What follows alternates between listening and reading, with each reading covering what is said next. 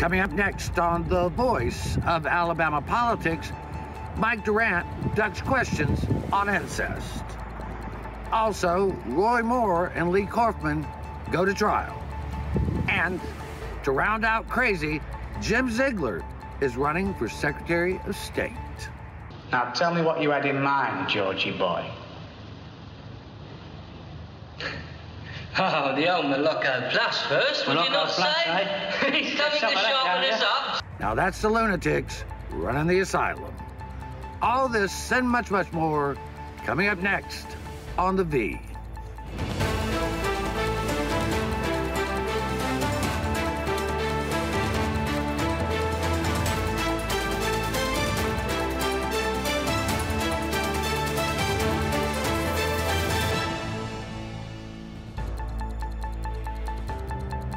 Welcome to The Voice of Alabama Politics, where we tackle the tough issues so you have the hard facts. I'm your host, Bill Britt, and today I'm joined by Susan Britt, research guru extraordinaire, and Josh Moon, columnist and investigative reporter with APR. Welcome. Hi. Hey, guys. Josh, this week we sent Jacob Holmes, reporter with APR, out to an event with Senate candidate Mike Durant. Mm-hmm. He would not take any questions. He ran out of the room. His people wouldn't let a reporter get near him, and the audience had to write down their questions, and they vetted them before they answered them. This guy is trying to cover up the incest with his father and his sister between them, and his denial and lying about it.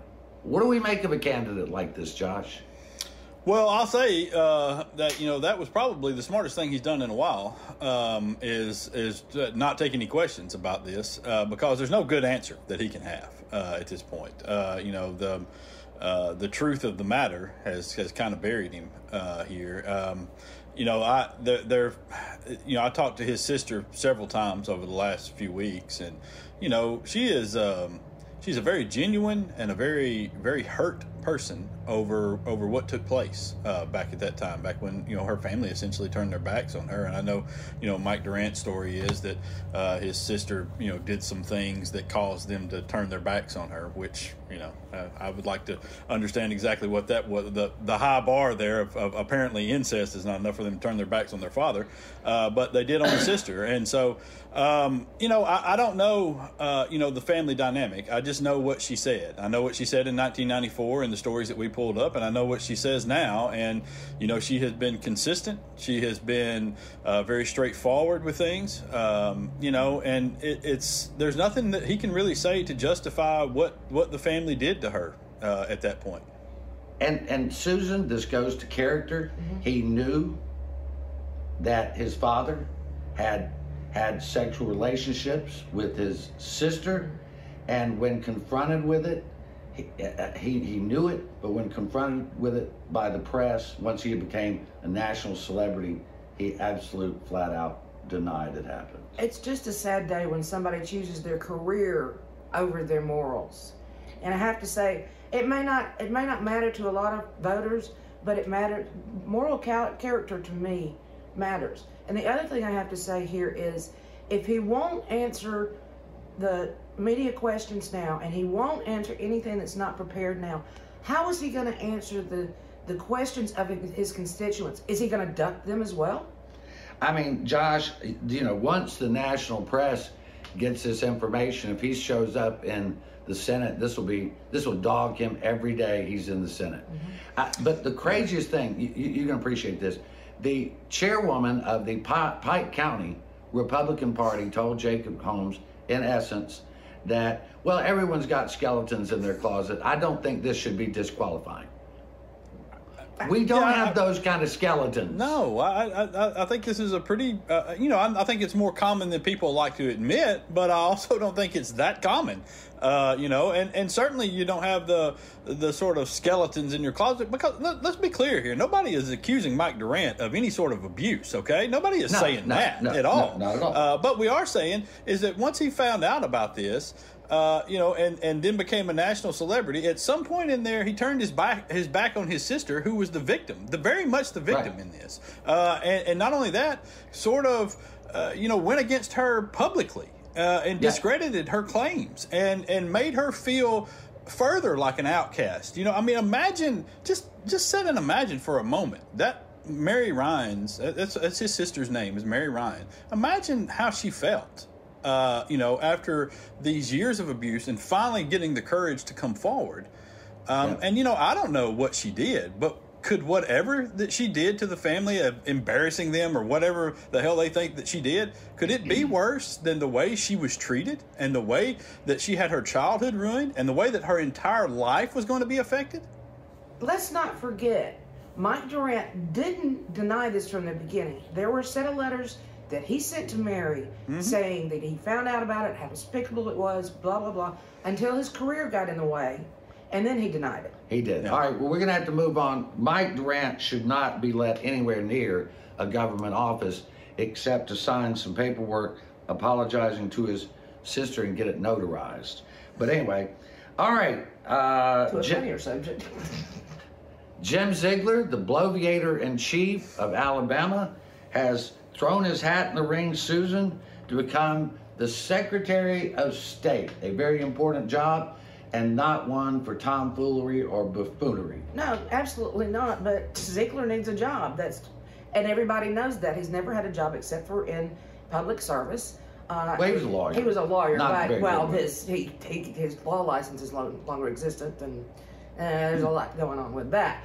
But no, the Secretary of State is a very important job by somebody that's really going to put their shoulder to the wheel and get the job done, like John Merrill has done in this job for the last however many 8 years. And Ziegler's always had positions in which you didn't even require to show up, basically. Right. I mean, Josh, this is a man who wants a paycheck. He doesn't really want a job. And Republicans right now are concerned about election integrity. You put Jim Ziegler in charge of elections in the state of Alabama, and integrity is not what you're going to get. No, listen, Jim Ziegler is a perfect Republican candidate. I wish him well in his endeavors. He is perfect for the Republican Party. He is exactly what they have decided their party is, which is a non-governing, showmanship, pandering party that does nothing for anybody except for themselves. And that has been Jim Ziegler's career. He stands there and just talks and flaps his gum about Wanda's desk and, nonsense that doesn't concern him at the auditor's job. And nobody cared because he was the auditor, and that's not a real position. But now he's going to go into one, and this is perfect. This is perfect for Jim Ziegler. But it is not perfect for the voters of Alabama. It will absolutely upend the voting process in Alabama to the point that you could not trust that the elections were fair at all, because this guy is just incompetent and incapable. That's who they want, man. That's who they want. Let them have him. All right. Well, we're going to have to leave it right there. Buffoonery aside, you're watching the voice of Alabama politics. We'll be right back.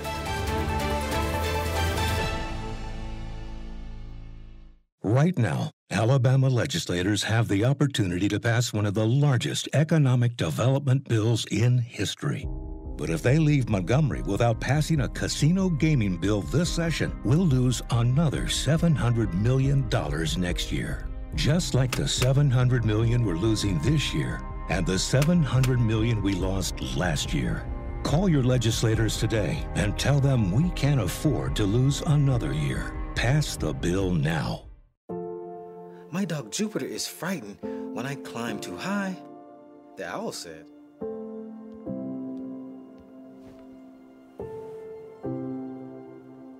Check for monsters, Daddy. I did, honey. There are no monsters. You're perfectly safe.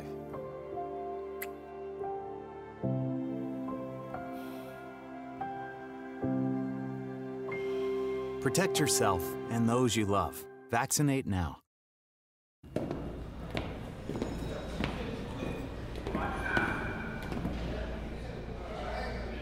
So you got caught speeding. But this time you got more than a ticket.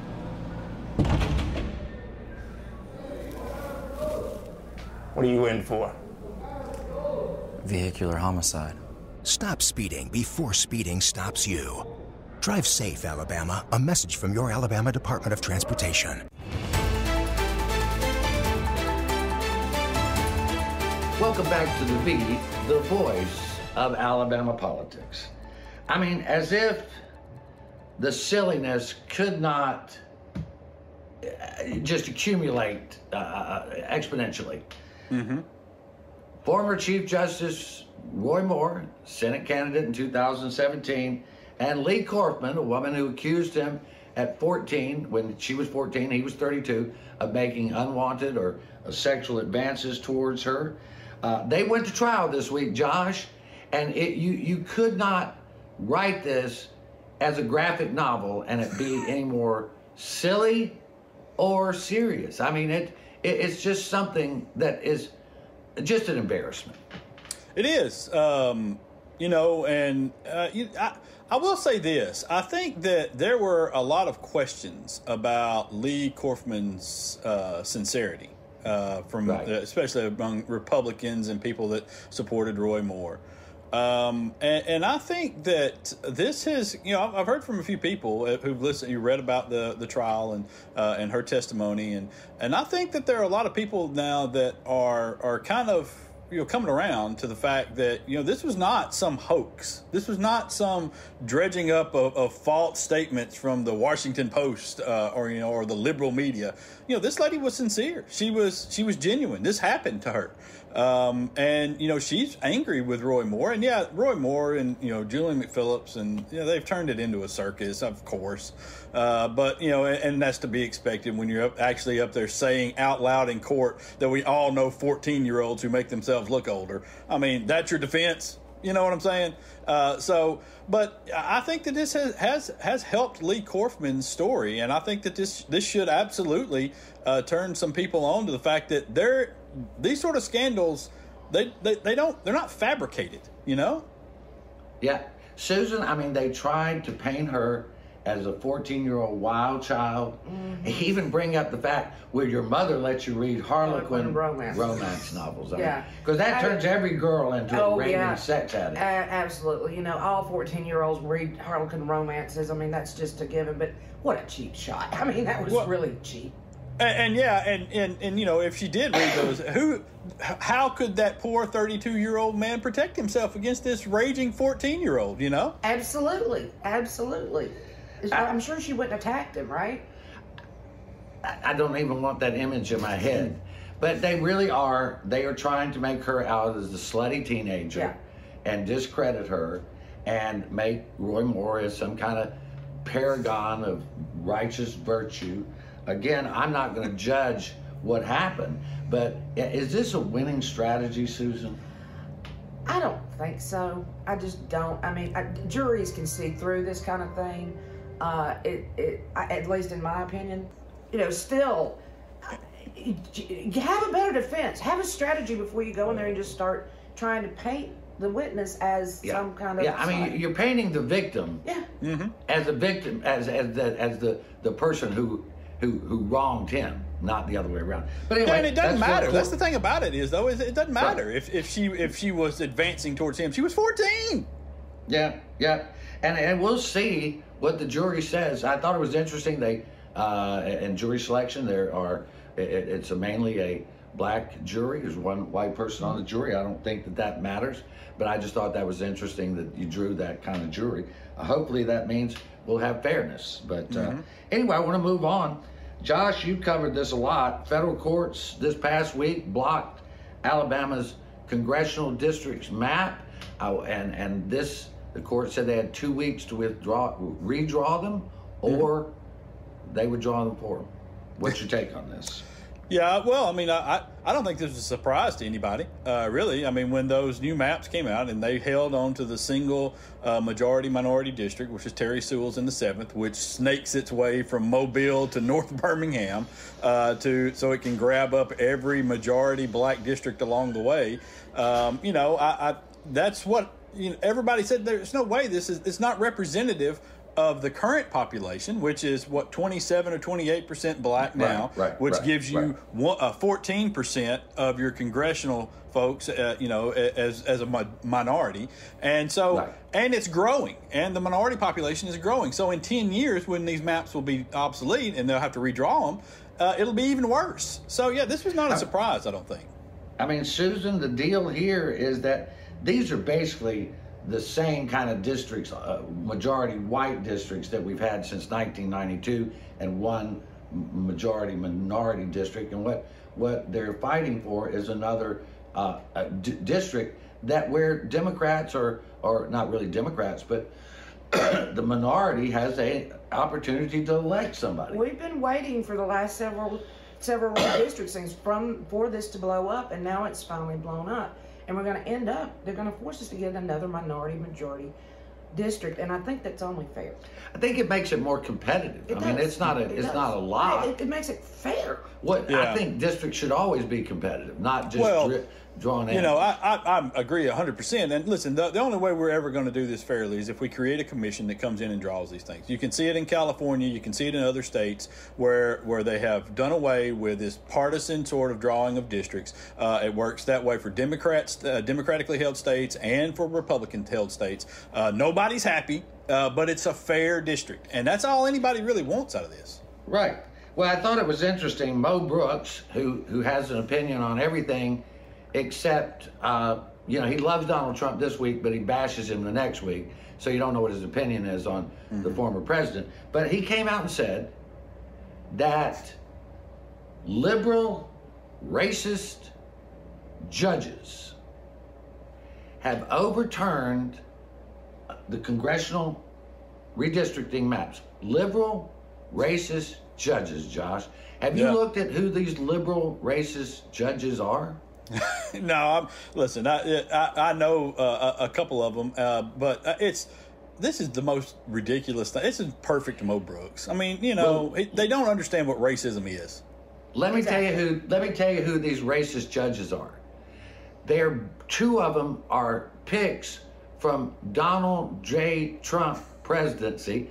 One of them is from Obama. So what Mo Brooks is saying is that Donald J. Trump selected racist, liberal judges to serve in Alabama. So the majority of that court are liberal, racist, according to Mo Brooks, appointed by Donald Trump. But we're going to have to leave it right there. You're watching the voice of Alabama politics. We'll be right back.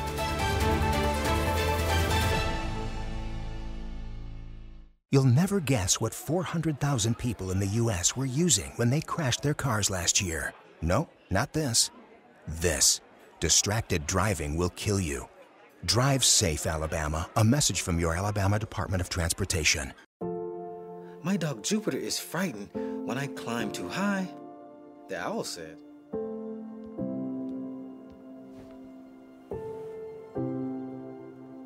Check for monsters, Daddy. I did, honey. There are no monsters. You're perfectly safe.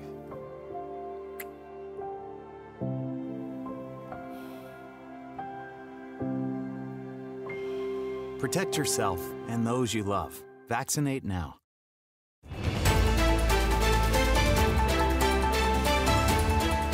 Welcome back to the voice of Alabama politics. Well, Susan, the legislature passed the ARPA budget, the COVID spending aid package of some $772 million went to the desk of Kay Ivey this week. There's a lot of stuff in there. The thing is, it looks like it's going to help a lot of people, and what we'll have to watch for is see who might go to jail as a result of all that help. Yeah, you got $277 million, which is about 36% going to expand broadband, $225 million toward water and sewer improvements, which need to be done, $146.7 million toward health care. It's going to be split between the hospitals and the nursing homes. And then it will include $79.5 million for the state's unemployment compensation trust fund and $11 million to reimburse counties for the cost of housing prisoners. Now, the interesting thing in there, I find that there's only one of those that addresses COVID. But well, the health care does. Well, it's not real. So, Well, and Josh, you know, they were very excited to pass this one-time spending bill. This is one-time money of $772 million. Not a single Republican in Alabama and the congressional delegation voted for it, but they are happily spending it. Yeah, they are. I would like to quickly point out that, that we're also tickled about this $772 million. The gambling package that they're trying to pass would also bring in roughly about the same amount of money annually, year over year over year. Annually. But, that's beside the point. But, yeah, there are. Terry Sewell held a press conference on Wednesday in which she announced $360 million going to build a new rural hospital in West Jefferson County and in Tuscaloosa.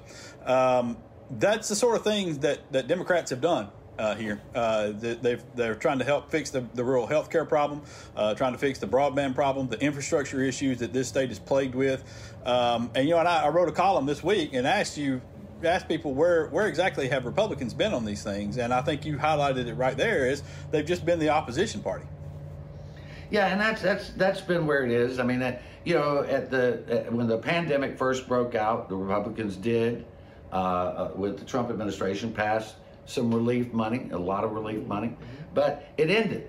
And the Democrats had to pick up the ball and actually push through these other things. And as a result, the economy is going to end up this year at a record high since 1984 or somewhere in the 80s. We haven't seen the economy buzzing along like this, Josh, since then. No. Yeah, you're right, 100%. And not only that, job growth is now 2 years ahead of where it was predicted to be in January of this year. So, yeah, you're right, it is buzzing along. And yes, this is what I would encourage people to do. Go back and look at the aid that was passed during the Trump administration, and go back and look at the aid that was passed during the Biden administration. Just compare those two bills and look at what those bills help, who they help, who they're pointed towards. That's all I'm asking people to do. Now, I'm trying to, just look at the goose and the gander and see what happens. No, you're 100% right. They did pass some things. They did pass some stuff that was very needed help. I'm not pushing it aside in any way, shape, or form. I'm just pointing out the subtle differences in the focus of the aid that goes from Democrats versus Republicans. I mean, Susan, you studied accounting. You know a little bit about it. This is a lot of money.